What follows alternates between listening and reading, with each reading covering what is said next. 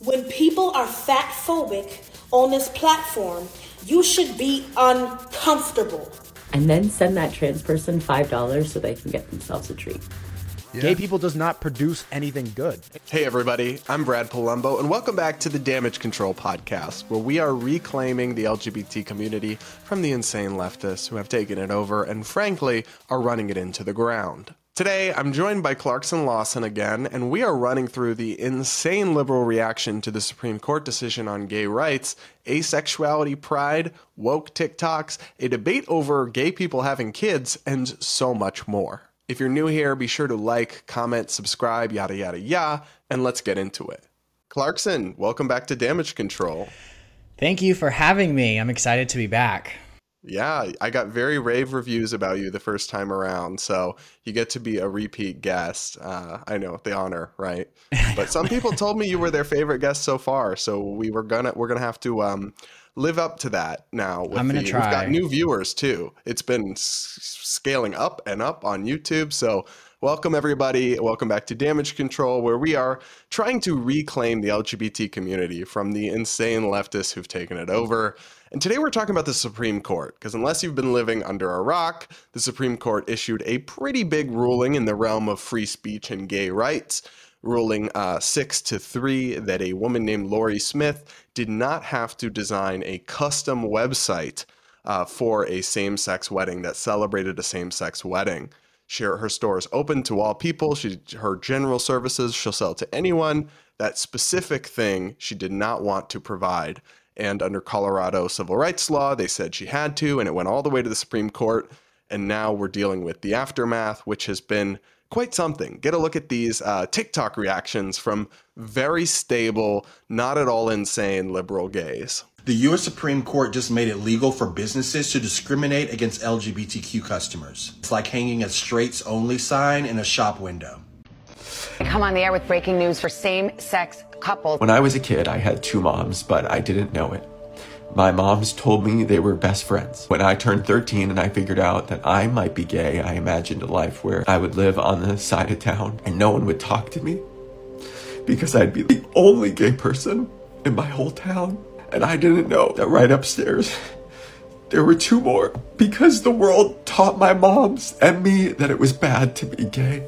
This morning, the Supreme Court... And that's what the Supreme Court just did. ...handed down a major decision. For the first time in U.S. history, businesses can now legally and constitutionally... God. Refuse service to someone just because they're gay. Significant and sweeping decision. Same-sex couple could be kicked out of a restaurant just for being gay. The trans person could be kicked out of a barber shop. The only way we can stop this is to expand the size of the Supreme Court. Would you please sign the petition in my bio? So, Clarkson, did you know that this is the first time in U.S. history that you can ever discriminate against a gay or trans person, apparently? Yeah, the first time in U.S. history, right. Okay. I mean, that's not even the part that, like, when he said that, I was a little shocked. But then my favorite part of this video was right at the end where he's like, sign this petition. And I'm like, oh, that's why he's putting on the theatrics, because these places will reach out to you and they'll say, oh, get your followers to sign a petition and we'll pay you per sign up. They reach out to me all the time. So this entire video, which is full of information or misinformation, is literally just a money grab for him to get some email signature or emails to sell off to whatever companies. It's so dramatic too when he shows this clip of like, you can kick a gay person out of a restaurant, you can ban a trans person from the barber shop. That is like just objectively not true. That's not what this case was about. It was stipulated in this case that Lorie Smith's business is open to the public. Her general services, she does not discriminate. Let me read you something from a liberal law professor that I follow, Anthony Michael Kreis, I think is how you say his name.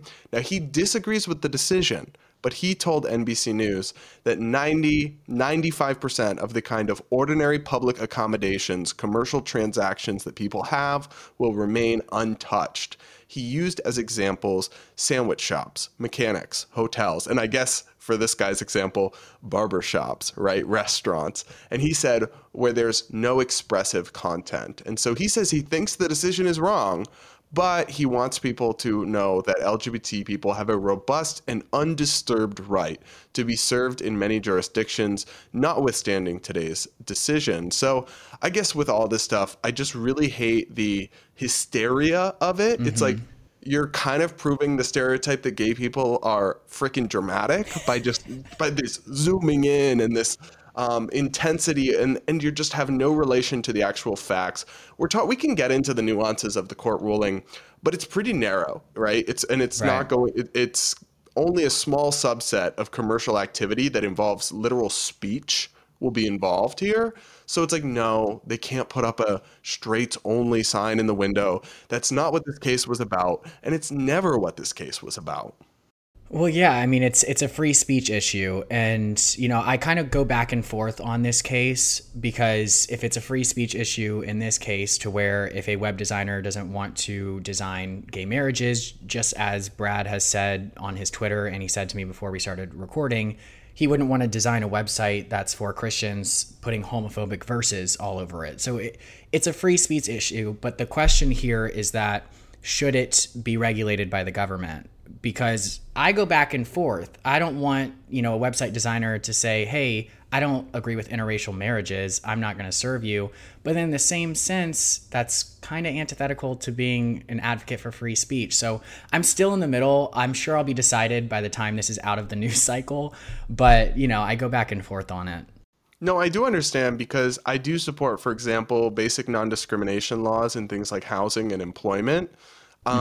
So, for example, I don't think an apartment complex should be able to say, we won't rent apartments to transgender people. Like, I think that is within the bounds of appropriate public accommodations, anti-discrimination law. But I think specific services, I want to have a small free speech carve out for if the specific service violates your beliefs and is inherently expressive. So selling someone a cookie is not expressive, but printing a message on a t-shirt or a website, there's something speech oriented about that. And I just am never comfortable with the government compelling speech that people object to, partly because it has to go both ways, right? I want the right to refuse messages that I disagree with. So I have to support that for other people. And we have to draw a couple distinctions here. One is between what is moral and good and right, and one is what the law should permit. And those are not the same thing, at least in my worldview. So, for example, if somebody really wanted to refuse to design a website advocating in favor of interracial marriage because they are racist, I would say legally that's their First Amendment right to refuse that. But it's totally immoral, and they should be boycotted and probably driven out of business. And that's fine. Which brings me to the flip side of these cases that I keep wondering is, as a gay person, I don't want to give my money to someone that doesn't support me. So what is this persistent pursuing of these people? Why? Yeah, I was thinking the same thing. It's like, okay, well, I don't want to give her my money anyways. Like, don't bake my cake, don't design my website. I would much rather give it to somebody who at least looks at me as, a human being. So, I never really understood that. It's a tough case. I mean, maybe it should be handled at a state level or a little bit lower for me to say, okay, the government can step in here. But I think I'll decide a little bit later on where I stand on it. And I'm going to play the happy middle today. Okay. Yeah, no, that's fine. I get it. It is complicated. A lot of these ones are. And that's what I hate, the hysteria of the conversation, that like the sky is falling. Actually, it's a pretty nuanced case applying to a pretty small subset of commercial transactions. And it's only even relevant in about half the states, because about half the states don't have sexual orientation as a protected characteristic. So in those states, you literally could put a no straights allowed or a no gays allowed sign, which I don't support. I don't agree with. But it's just we can never discuss these things within like a normal, sane, what's actually going on here. I don't know if you saw this, but like even this gay news guy, the breaking gay news, what he says about expand the Supreme Court, that's fucking nuts. Because you know what would happen, right? It's like they would expand it, which means pack it, which is typically something dictators do, is pack the courts to get their balance. And then Republicans would respond and pack it again, and then again and again, and you'd have a vicious cycle. Before you know it, we'd have 500 justices, the Supreme Court would be a joke, and we would lose a vital branch of our constitutional government. And this guy's doing that over a website? Well, yeah, because he's getting a check for it. I mean, that's just the truth of the matter here. And to go back to the premise of the case, which I think I'm like making up my mind on this podcast. I hope that's okay. But if I'm a public speaker and somebody, you know, wants to come to my business and ask me to speak at an event, if creative expression isn't protected by the First Amendment, then I would essentially have to go and speak at an event if they wanted me to, that is blatantly homophobic or wanting me to speak about homophobic topics. No, wouldn't that be kind of the same situation here? So maybe I am more on the right side of this issue. I mean, you don't have to decide right now. It's fine. Yeah. But I do think a lot of people have a hard time with free speech when it's like really testing their convictions. And I try to be, I'm sure I'm not perfect, but I try to be about as close to a free speech absolutist as I can. And that includes like disagreeing with the right sometimes, because sometimes people on the right are pushing stuff that is antithetical to free speech. But it also means having my fair share of disagreements with the LGBT activists, because I really, and I don't know if you have perceived this in the same way, I see them, a lot of them, and I'm not talking about the whole community, but I'm talking about the leftists, the activists, the political class. They have this like destroy mindset, not persuade, not convince, but like, I will make you conform. I will make you accept me. Yeah, it's about power. It's like burn it down. And I think that that's not necessarily just gay people or that subset. It's more of just leftism in general. You see this where they're like, every structure in society is systemically racist. Therefore, we have to change everything.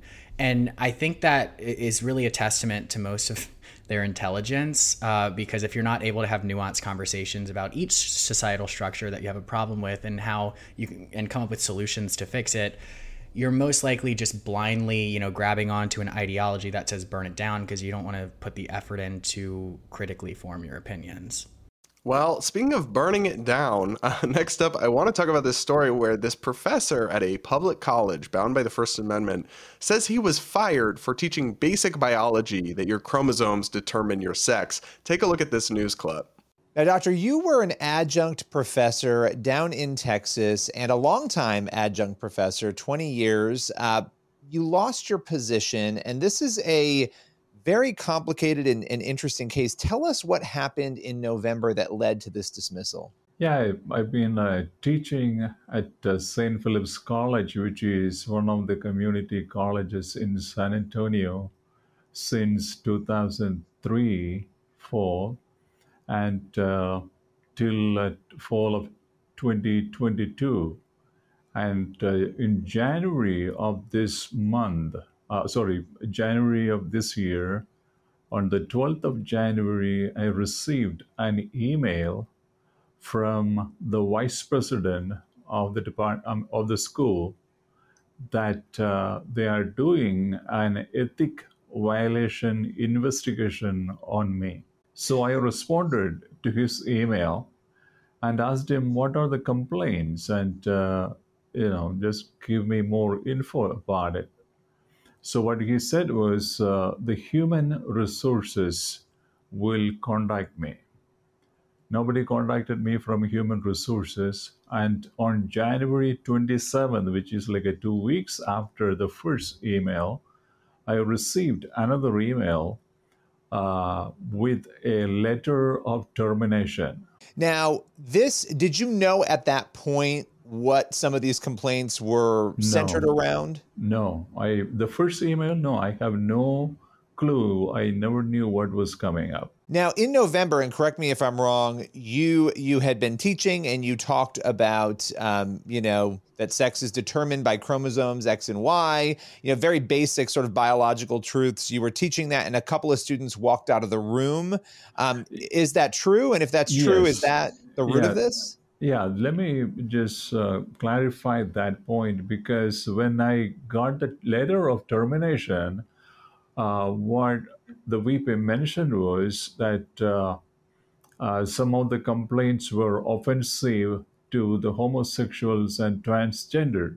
So I presume and I assume that very possible it is based on human reproductive system, which I taught, which was in November. When I start a semester, I teach human reproductive system towards the end of that semester, which is November 1st. I don't exactly remember, but I think it towards the end of November.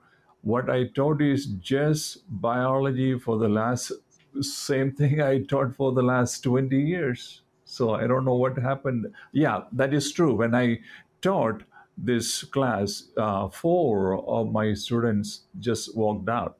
All right. A lot going on there. Your thoughts?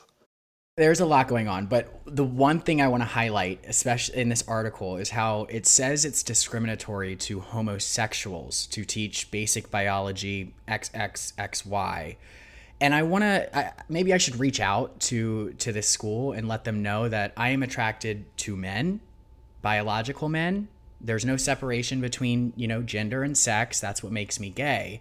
But it's interesting how when you say gender's on a spectrum, somehow gay people automatically get lumped in, and it's now discriminatory towards us. And I'm like, wait. What's actually discriminatory is telling people that, being gay doesn't actually exist, because gender is a spectrum. You're not attracted to men. You're attracted to whatever this concoction of a man is. So I just thought it was really interesting how, as I'm reading this, which should be an issue about, trans issues, it somehow being gay is brought up.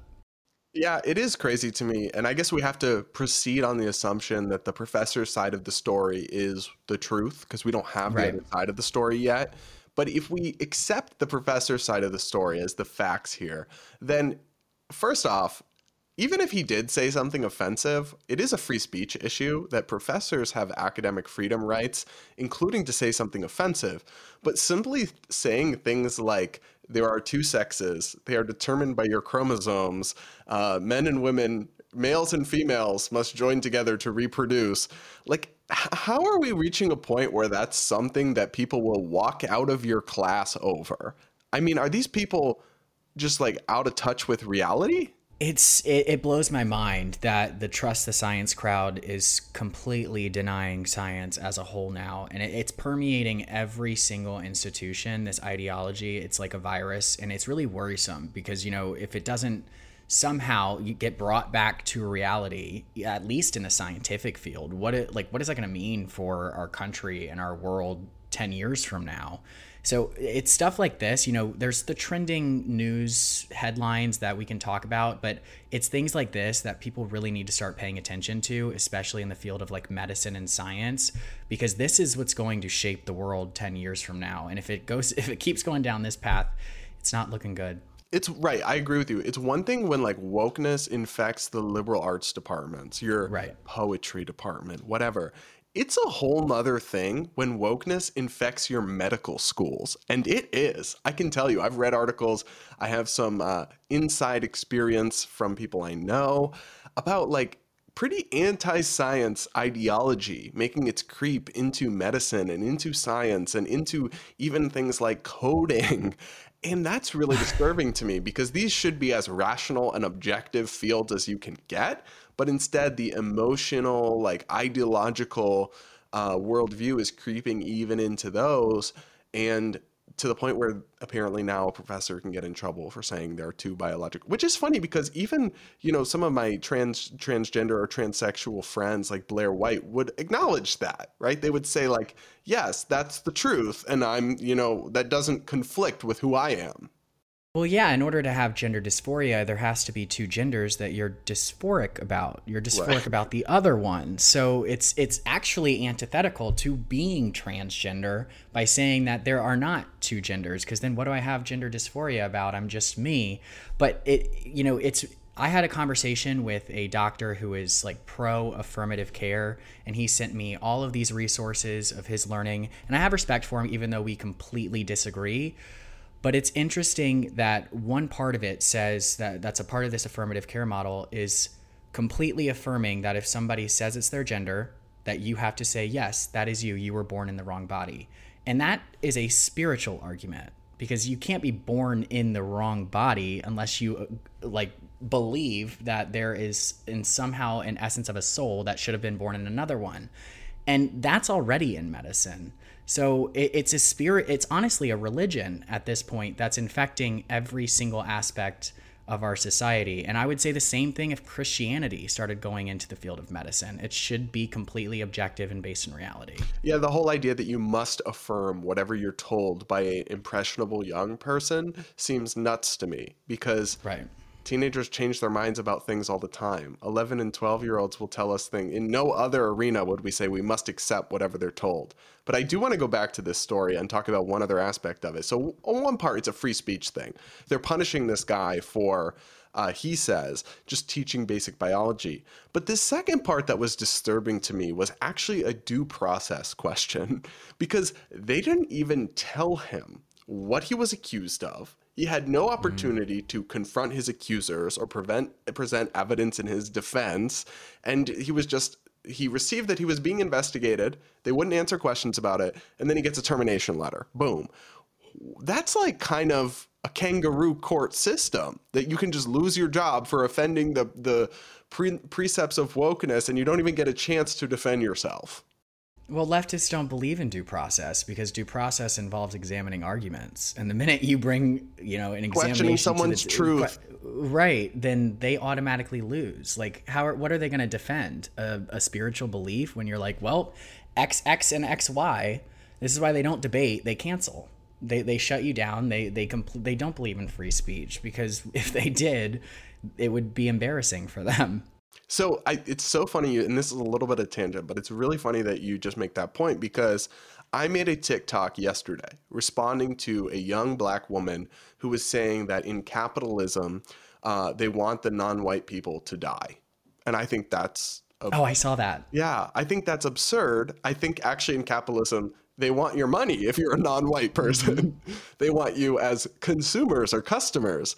And so I respond to this, and on TikTok, all the comments are not like making a counter argument, but they're saying not a white man thinking he can question the truth of a woman of color, or not a white man trying to mansplain the experiences of people of color. It's like there almost is this religious aspect to it where you're not allowed to, by virtue of who you are or someone's truth being perceived as somehow off limits. It's like you're not even allowed to make an argument. And they don't have to make an argument. They just win because they are the right box, I guess. Well, I mean, it's identity politics. That's the whole purpose of it. There's a quote from Margaret Thatcher where I'm going to say it wrong, but essentially once they start attacking you personally, they don't have a single argument left. And that is the whole premise of identity politics. If you're white, if you're straight, if you're a man, it's like mansplaining. Oh, a straight man, you don't understand. And to me, I used to get so mad at it because I'm like, why can't you just have a discussion? But now I'm just like, oh, you can't have a discussion because you literally can't defend your beliefs. It's telling. It's like it shouldn't be that hard to make an actual argument, but they don't. Right. All right. On a little bit of a lighter note, I want to get your thoughts on something related to Pride. And just side note, I'm just so freaking glad Pride is over. Oh my gosh. You and me both. I'm exhausted. So this is a tweet from someone named Yasmin Benoit, who her bio says she's a model and award-winning asexual advocate, founder of the UK's first asexual rights initiative. I'm sorry. I think you could see where I'm going with this, but there's a picture of her holding up the asexual flag. I'd never seen this before. And her tweet says, asexual people deserve equal rights. We deserve legal recognition. We deserve protection. And this has gone viral, has 20 million views on Twitter. And I guess I'm just kind of confused because I'm just not aware of what rights you would not have in society by simply being celibate. Yeah, like who are you trying to marry? Because nobody, right? The whole thing about like being gay, right, is like, well, when you're walking down the street and holding hands with your boyfriend, people who are homophobic might lash out at you, but nobody's going to see you, know that you're asexual, and judge or discriminate against you for it. Yeah, like I can't see your sexual battery. Like it's not something that's just like, this isn't a video game. Like you have no sexual like energy next to you. Like I don't understand this. I don't understand being asexual. She's not asexual. She's probably just on antidepressants, or she's depressed and her sex drive is low. So now she needs to find some meaning elsewhere. So she's latched onto the A in the alphabet. I don't. I guess I will caveat it that I don't fully understand asexuality, and it could be that there is some portion of the population that is just born without any sex drive. But I think it would often probably be some sort of hormonal imbalance or something. Absolutely. Because humans are meant to experience a sex drive. So I think in many cases, like things like antidepressants can, but also other things like hair medication, right? They can reduce or eliminate your sex drive, but I'm not sure that's like always a immutable characteristic. And I wouldn't want people to accept something as immutable that's fundamentally depriving them of one of the most meaningful, parts of the human experience, when maybe for some of them at least, it could be changed.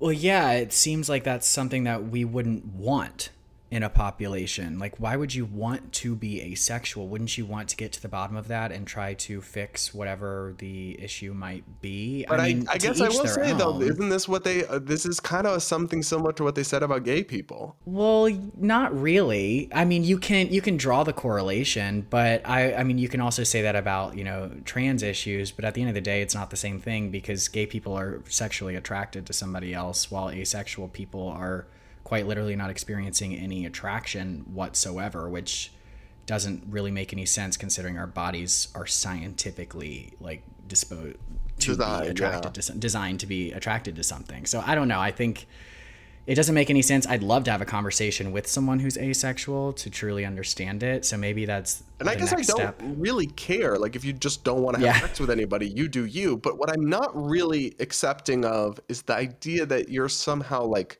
being victimized, that you need equal rights or legal recognition. What does that even mean?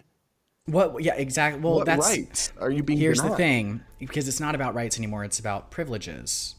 And they see that, gay people have privileges in our society and are becoming socially privileged, I would say. Not, on a government level. So it's like, oh, we deserve recognition, so I can now be a part of the group and get that social privilege of saying I'm asexual, which to them equates to equal rights, when at the end of the day, it's not about equal rights. No, and also some asexual people have sex and are in relationships. So, which I just have a lot of questions. Honestly, no shade, no hate. A lot of this isn't making sense to me.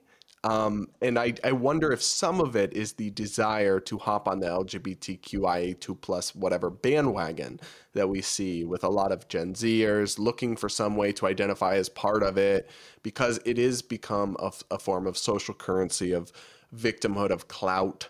And so, for example, like this woman seems to have made an entire career around being asexual. And convenient. No hate from me, but a little bit of shade, because I'm confused. All right, now we got to get into some woke TikToks. So prepare to lose a few brain cells. You're going to want to probably scratch your eyes out, but you have been warned. And now let's roll the first one. You don't need to understand people's pronouns, Clarkson. You just have to accept them. Tell you something super important for life in general, but especially as fascists ramp up the moral panic around things like queerness. You need to get used to the fact that you're not going to understand everyone, and that that's okay. There will come a time in your life where you either hear about or directly encounter a person whose sexuality or gender identity or pronouns makes absolutely no sense to you. But, and here's the crucial part, if they are not hurting anyone, just say, okay, and move on with your life. I promise you, it is not something you have to overanalyze. It's not something that you have to care about super hard. It's just, it doesn't matter. Because, like I've said before, conservatives prey on things like fear and disgust. And if you allow your confusion to turn into fear or disgust, they will absolutely radicalize it against you. Not everyone needs to be comprehensible to you. Get used to that. So there has to be kind of a limit to this, like, just accept whatever people tell you. I covered like somebody who goes by Lorax pronouns on the show the other week, and there's got to be a limit, right? To just accept whatever they say they are. Well, yeah, and it's also, what does accept mean? Does accept mean that my speech now has to change because you want to be known as like a Disney character or as a cat? Because I'm not going to use meow meow pronouns, you know what I mean? So I don't know, I don't really know what accept means. If it means like not be violent towards you, obviously, I have no problem if you think the sky is purple. But if you want me to accept it and then take on this belief system, you have to at least prove it to me as to why it's valid. And yeah, I mean, they're not doing a great job of that. No, and the other thing is this TikToker actually makes a little bit of sense when she or they or whatever is saying, it doesn't matter, like, it's not that big a deal, whatever. And if that's true, that's good. But also then it shouldn't be that big a deal whether other people accept it or not. Right, exactly. And it's like, okay, well, if it doesn't matter and you just are going to have the live and let live mentality, then it shouldn't matter if somebody uses your correct pronouns. Because this is your belief system. But these same people act like it's a hate crime to not use their pronouns or whatever. Right. But I did find the ending interesting, how she said that, you know, conservatives will radicalize you. Meanwhile, in the hashtags of that video, it's like communist, neo pronouns, you know, anarchist. I'm like, you want to talk about being radicalized, honey? TikTok like, radicalizes people. Right. I'm pretty sure you're in the business of doing that now. It's just a radical ideology you don't agree with. But also, you know what makes people conservative? Content like this. Right. It really does. Mm-hmm. And content like this next video, because I don't know if you know this, Clarkson, but you should be doing the chores of random trans people in your life, according to this one TikToker. Take a listen. If you're cis, I want you to message the trans person in your life and ask them what is one thing that you can do to lighten their load this week. Whether that be grocery shopping, folding laundry, doing dishes. Ask the trans people in your life if there's a task or something that you can offer them to help with the burden that we're carrying, because we're having to deal with all of this stuff right now while having to deal with all of the life stuff that we regularly deal with. And the regular life stuff that we deal with is life stuff, and then there's transphobia and living as a trans person in the world, and then there's what's going on right now, which is all of that combined. And then send that trans person $5 so they can get themselves a treat. I love this. We've moved on from like equality, don't discriminate, to now do my laundry and send me money or you're a transphobe. You're a bigot. Right. Send me money because this stuff and then this stuff too, and then also this stuff and this stuff are all hurting me, so I need a free coffee. I'm like, girl, what stuff are you talking about? You're literally just saying stuff 50 times. But I know why she needs a coffee, because this person, I don't know what their pronouns are, was pretty infamous for making a video canceling a coffee shop that they got fired from because they claimed the owners were transphobic. So I think they're out of a job. Like, no, sweetie, you were probably just really annoying. You probably no, and that's exactly well, she was asking them to like not serve cops at an event or give cops donuts or something. I don't know. It was so crazy, but I get it. Like, you need me to buy you a coffee, not because all this stuff is too much, but because you don't have a job. Because you're a brokey. Yeah, because you're poor, girl. We see it. It's fine. No problem. I love this too. Like, you'll see this with trans activists on Twitter. They'll have like their Cash App in bio, and they're like, the transphobia is really hard today. Send money or something. I'm like, no, honey, it's not transphobia. It's just life that you're not doing well at. That's all. It's just, yes, you should be actively. I would be weirded out if I was a trans person and people in my life text me, were like, hey, can I do your laundry to show my allyship? I'd be like, what is wrong with you, weirdo? Like, that's not normal behavior. I mean, I'm really bad with chores, so I would say yes. But it's funny how she says they're exhausted. Girl, we are exhausted, okay? It started as he, she, that's it. And now it's he, she, they, them, per, neo, what, it's like, you think you're exhausted with this? Like, you're exhausting yourself. Keeping up with this ideology is exhausting. So maybe look inwards. That's why you're exhausted. It has nothing to do with other people. And I will just say this. I think that we are officially, you and me, are oppressed until people come and start doing our laundry. And what else did she say? Going grocery shopping for us and sending us $5. So I'm going to put my Venmo in the description of this video. And if you're watching right now and you don't send me $5, you are a bigot. And we're going to get you fired from your job. You are contributing to the homophobia in America if you don't buy us coffee every day. So speaking of trans and non-binary activists, a non-binary activist named Jamie is going viral because they were posted on Libs of TikTok complaining about the experiences of being misgendered when applying for jobs. Take a look at this video. I genuinely think that people don't realize how deeply microaggressions and misgendering affect trans people in like every facet of life. So here's the tiny example. I auditioned / interviewed for this film intensive, and one of the things I talked about in my interview was being a gender fluid actor and wanting to find affirmative spaces to tell queer narratives. One of the administrators who has her pronouns in her email signature pushes me on to the final round with this email that misgenders me 3 different times. My pronouns are in my email signature, my Zoom name, my resume, my application, and on my film reel. So I respond cordially and I add this. Before I've even met anyone for this final interview, I've had to correct an administrator in front of her boss, and I've already had to be on the defense defending my own identity. This just creates an awkward power dynamic that could have been completely avoided. And depending on this person's response, it can either be a non-issue or it puts me at a major disadvantage. This is something cis people just do not deal with. And it's also really easy to get someone's pronouns right, especially when you're typing them out. So, just a guess, I don't think they're going to hire this person. No, that's, yeah. Yeah, but apparently it's really easy to get someone's pronouns right, Brad. So I don't see why they wouldn't hire them. I'm sorry. It's very easy. Look, I'm not trying to be mean, but I don't really accept the non-binary thing at all. But moreover, you have a beard and chest hair, and you're going to be upset that people might mistakenly refer to you as he, him. That seems kind of unreasonable. Well, it is grammatically incorrect. So it would be different, like if this video was about an actual trans person with gender dysphoria, even I would still take issue with like the whole dramatic surrounding it. But this is a person who goes by grammatically incorrect pronouns. No, bad word there that people are going to get them wrong.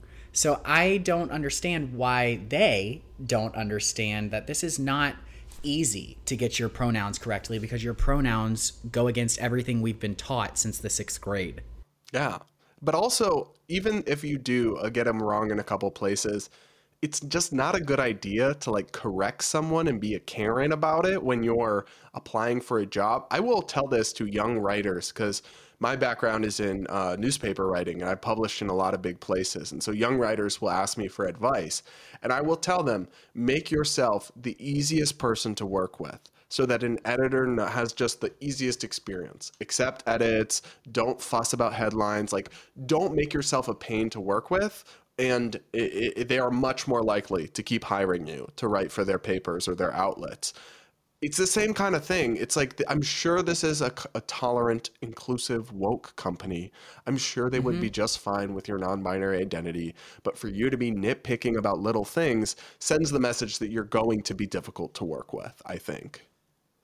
Well, yeah, I mean, obviously the company supports them because he even said, even I'm messing it up, because they even said that they went on a whole tangent about being a non-binary, person in this interview, and they still pushed them to the next round. So I'm really struggling with this, but it's fine. So clearly the company is supportive, and it's just a mistake because we're all human, but this goes to show how detrimental this ideology is to live by, because you're consistently sourcing validation and trying to control other people's actions to your own detriment. Yeah. Like, you're not going to succeed if you're this focused on what other people are thinking and saying about you, because now you just lost an opportunity because of your incessant need for validation. So I agree with you. I think, though, this relates to a broader issue, and this video spawned a bigger conversation about this kind of topic. So let me read you a headline from CNBC that was floating around.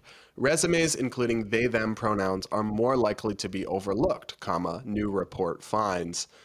And it says, according to a new report from business.com, over 80% of non-binary people believe that identifying as non-binary would hurt their job search. Similarly, 51% believe their gender identity has affected their workplace experience very or somewhat negatively.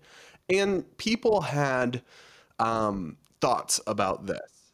And so they actually went a step further. They sent business.com sent 2 identical phantom resumes to 180 job postings. And then they tested whether they were identical, except one of them had they, them, and one had no pronouns, I believe. And so the phantom resume that included the they, them pronouns received 8% less interest. Now, that doesn't seem to be a very scientific or large finding. And also the earlier point about how, well, they say that they believe it would be hurt as being non-binary isn't scientific. To just ask people, do they feel that they would be discriminated against, doesn't actually tell you anything about real world discrimination. But just on the premise, because technically it would be illegal to discriminate against somebody for having they, them pronouns, because gender identity is in the Civil Rights Act now. However, to me, and I tweeted this and people were like a little mad about it, but I said, to me, they, them pronouns are a near 100%, not a 100%, but probably a 99% proxy for like a toxic leftist politically that I would not want to work with. And so there's probably some exception out there, but generally speaking, I do think, and I'm not admitting to anything in the real world, but hypothetically, I can see why somebody would discriminate against an employee with they, them pronouns, because to me, it tells me you're probably ultra woke and probably horrible to work with. Right. And I believe in, because I do interview, so I don't, discriminate based off of any of that just because I believe in the exception. So I will always bring somebody into the interview, but I understand the concern that once you get into the interview, it's going to turn into something like the video we just watched, like consistent corrections focusing on what other people are doing around you rather than the work or the task that's at hand. So I don't disagree with the, idea that somebody with they, them pronouns may be more inclined to act in a way that is not conducive to a good working environment. Because, at the end of the day, you can make up a new identity and then say you're oppressed if you put that identity on a resume. And that's really what being non-binary is nowadays. It is a identity that was made up a few years ago and now is claiming oppression status. It's like, no wonder people are confused looking at your resume, because this is new and it also doesn't make much sense. It's also politically coded. So to me, you might as well put Dem/Ocrat on your bio, on your resume, right? And so it's not wrong, or at least it's not the same kind of thing as discriminating against somebody for being non-binary is akin to discriminating against somebody for their political ideology, I think.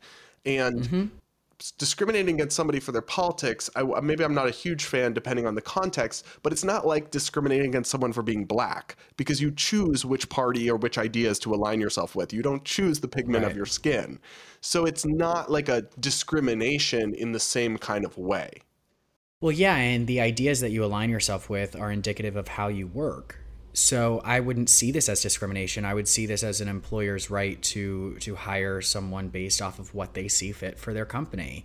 But again, I always, I'm on the side of the the exception. So I mean, I have a friend that's claimed to be non-binary. I don't agree with it, but we're great friends and we disagree on that one issue. Would I hire her because she lets me call her because she can, whatever?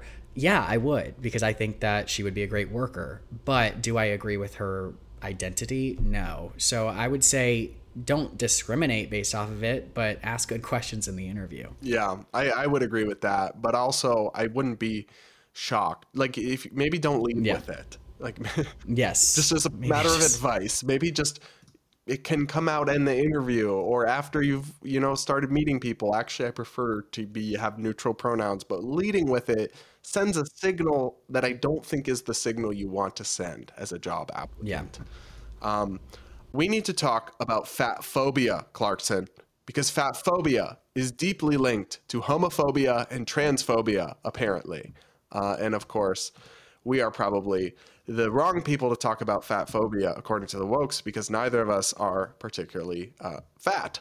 But because we're fat phobic. I mean, I am a little fat phobic, I'll be honest. I think we'll get into it, but I don't believe in body shaming, but I also don't believe in body positivity.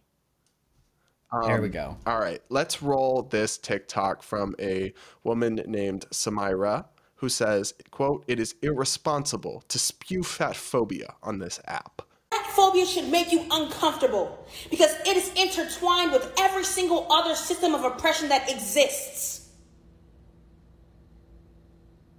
It is related to sexism, racism, homophobia, xenophobia, classism. And so when you talk about one, you talk about it all. Which is why I say it is irresponsible, disrespectful, and hateful to come on this app and be fat phobic. Okay, your reaction. That was a great slam poetry session right there. The dramatic pauses, amazing. No, I am fat phobic. I will always say that, not to other people, but to myself, because if I wasn't fat phobic, I would get fat. Like, I am genuinely scared of getting fat. And I don't want to get fat. That's not good for your health. Right. So I'm like, I am going to stay the way I am and work out when I binge and gain a roll on my stomach. And you can do you. You know, if you want to be unhealthy and you want to get fat, I'm not going to judge you for it. I'm not going to shame you for it, but I'm also not going to pretend like it's not unhealthy. See, I am going to judge you a little for it, to be honest. Okay, well, maybe, yeah.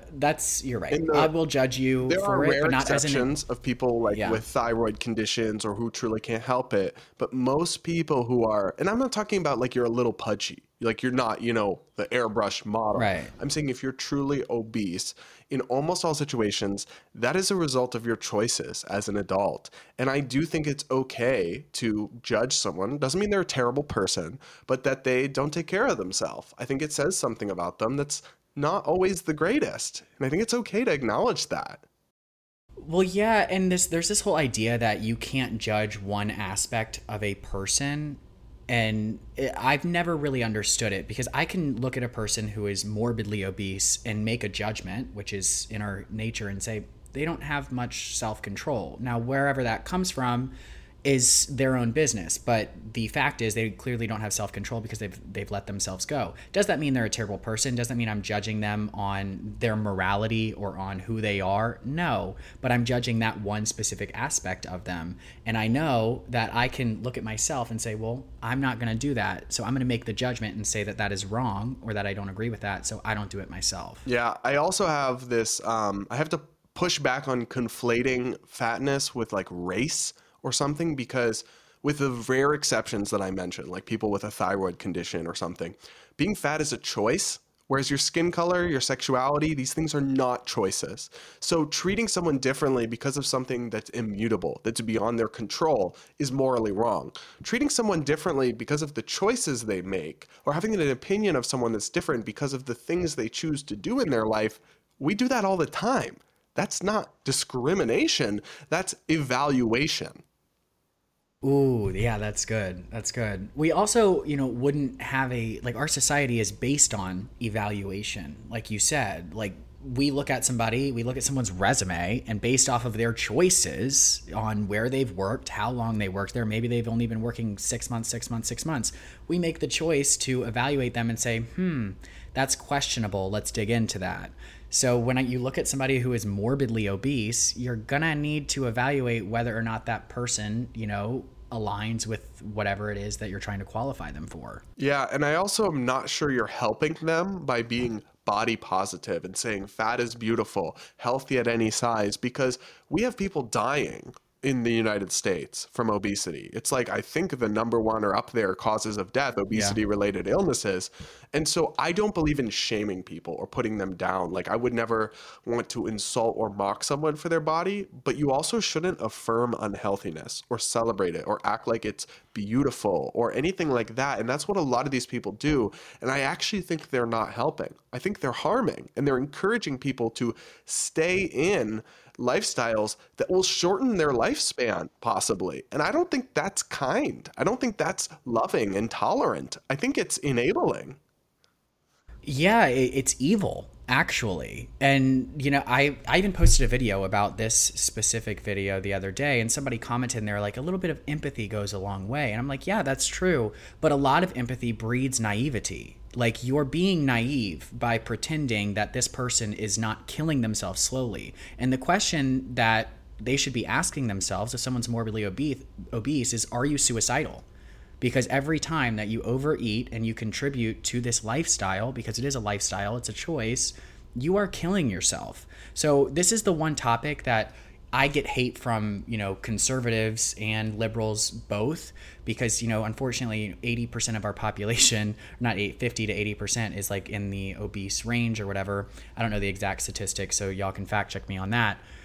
But it tugs people the wrong way. But I'm not going to pretend like this is healthy, because I'm not an evil person. I want what's best for you. And this woman in this video, we can tell she's not in good health. And I want her to improve that for her sake. I don't want to tell her that that's beautiful or slay queen or anything like that, because that might be nice on the surface, but big picture, I'm not sure it's actually nice. I'm not sure it's actually what's in her best interest. I don't think it is at all.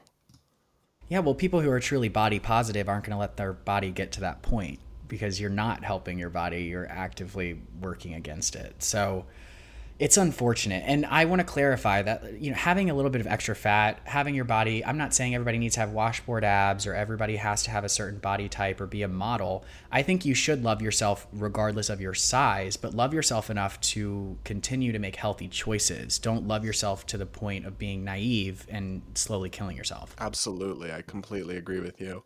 All right. Now I want to talk about one last thing this episode. And there's some viral discourse about surrogacy, adoption, gay parenting, all this good, fun, lighthearted stuff.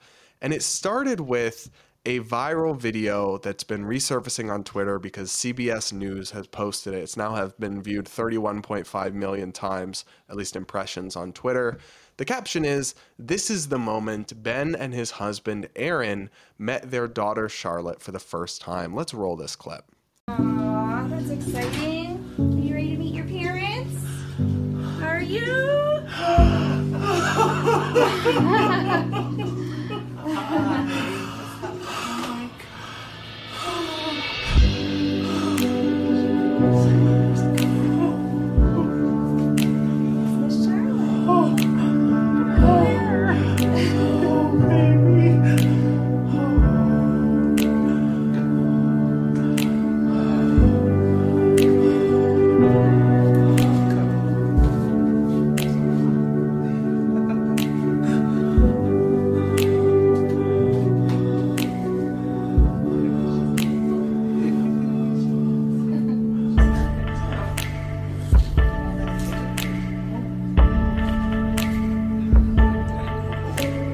So my initial reaction to this was just like, okay, it's a little cringe, but happy for them. Whatever, keep scrolling.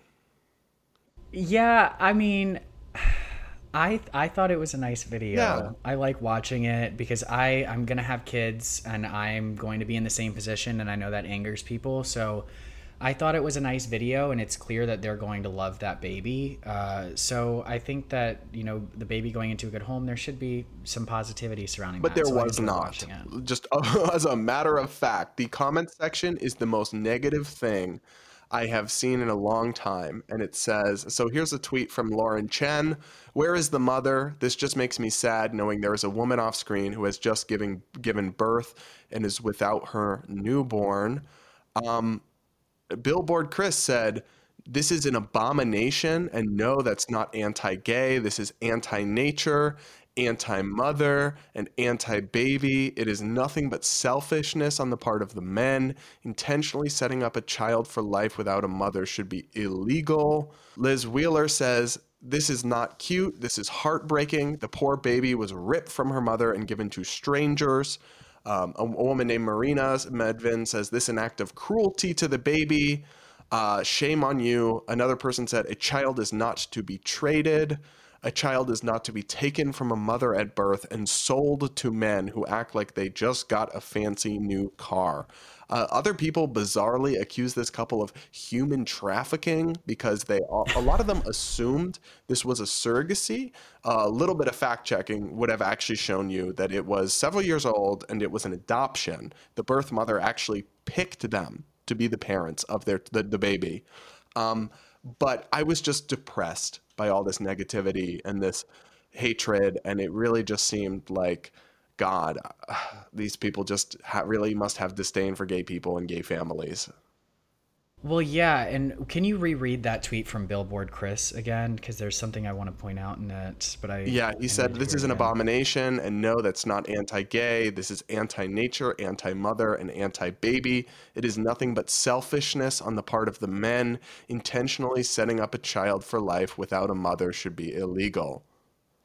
Right. So essentially what they're arguing, and it's selective outrage, because if it should be illegal to intentionally give a child away from its mother at birth, then you would argue that all adoption would be illegal, because the intention behind sex is to procreate. Whether or not you want the baby, or if it's not there, you're going to have a baby if it's male to female sex, if, you know, by chance. So this whole argument that it should be illegal, you would think pro-life commentators would be arguing for adoption for this, because if we're going to say abortion is murder, and we're going to sit here and say that all babies should be carried to term and adoption is fine, just give it up for adoption when we make abortion illegal, then why are we demonizing this in this circumstance? And it's clear that it's because the couple is gay. It has nothing to do with actual adoption. No, it doesn't. And I think it's just,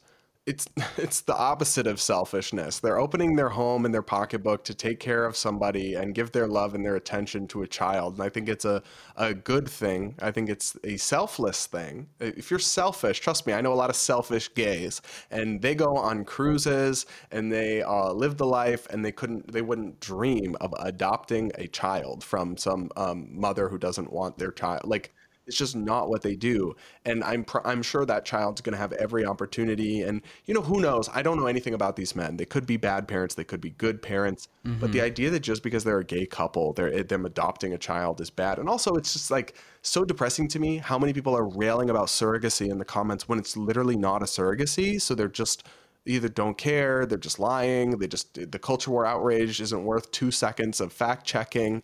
And how can you, I don't know. It's like, it's just terrible. I'm not here. I'm not sitting. It's part of something broader. Like, so this is the kind of traditional conservatives, but also you've got these like red pill types like Sneeko, who's this big YouTuber. He just went viral for this take. Again, it's not about surrogacy. He's just anti-gay parents existing. Take a listen. Gay people does not produce anything good. Like, that's just the truth. Like, yes, they What about a gay family that adopted a bunch of kids who needed a home? That not good? Yeah, but that kid's going to grow up weird because it's not going to have the proper family dynamic. It's worse than actually having a mother and father. Yeah, of course, I'm not going to say that all gay parents are bad, but it's more likely that a straight family is better than a gay family raising a kid. Everybody would agree with that. The nuclear family is the best way to produce a happy child. That's just true. Every single scientist, doctor, philosopher would agree that a nuclear family is the best way to raise a child. I just love this trend of red pill influencers just spouting off things they just don't know anything about so confidently. And I mean, you just sound, gay people doesn't produce anything good. Can you hear yourself talk? Like, should you really be weighing in on complex scientific, medical, and ethical debates when you can't even formulate a complete sentence, bro? I mean, give me a break. Yeah, and everybody would agree with that. Everybody would agree with that. Okay, well, what like studies are you referencing to? Is it Everybody, just popular except opinion? the American Medical Association, except the American Psychological Association, except pretty much like all the major scientific organizations, and they're not always right. That's not like they're not infallible in their wisdom. But don't claim that all the scientists would agree with you that gay parents, kids will turn out weird. When first off, I know some people that were raised by a same-sex couple, and they turned out great, and most of them don't have profound even sadness or regret about it. They're like, yeah, it's just different, and different isn't worse. And obviously that's anecdotal, but there's plenty of studies as well. But fundamentally, that you hear this a lot, different is not inherently worse. So is the ideal, this mother-father rosy scenario? Maybe, but also things can be different and they're not worse. I'm sure there's pluses and there's also minuses to having two dads or two moms. But I think any child with a loving home with two parents that will provide for them is going to be all right. And that's not what we need to be worrying about in society.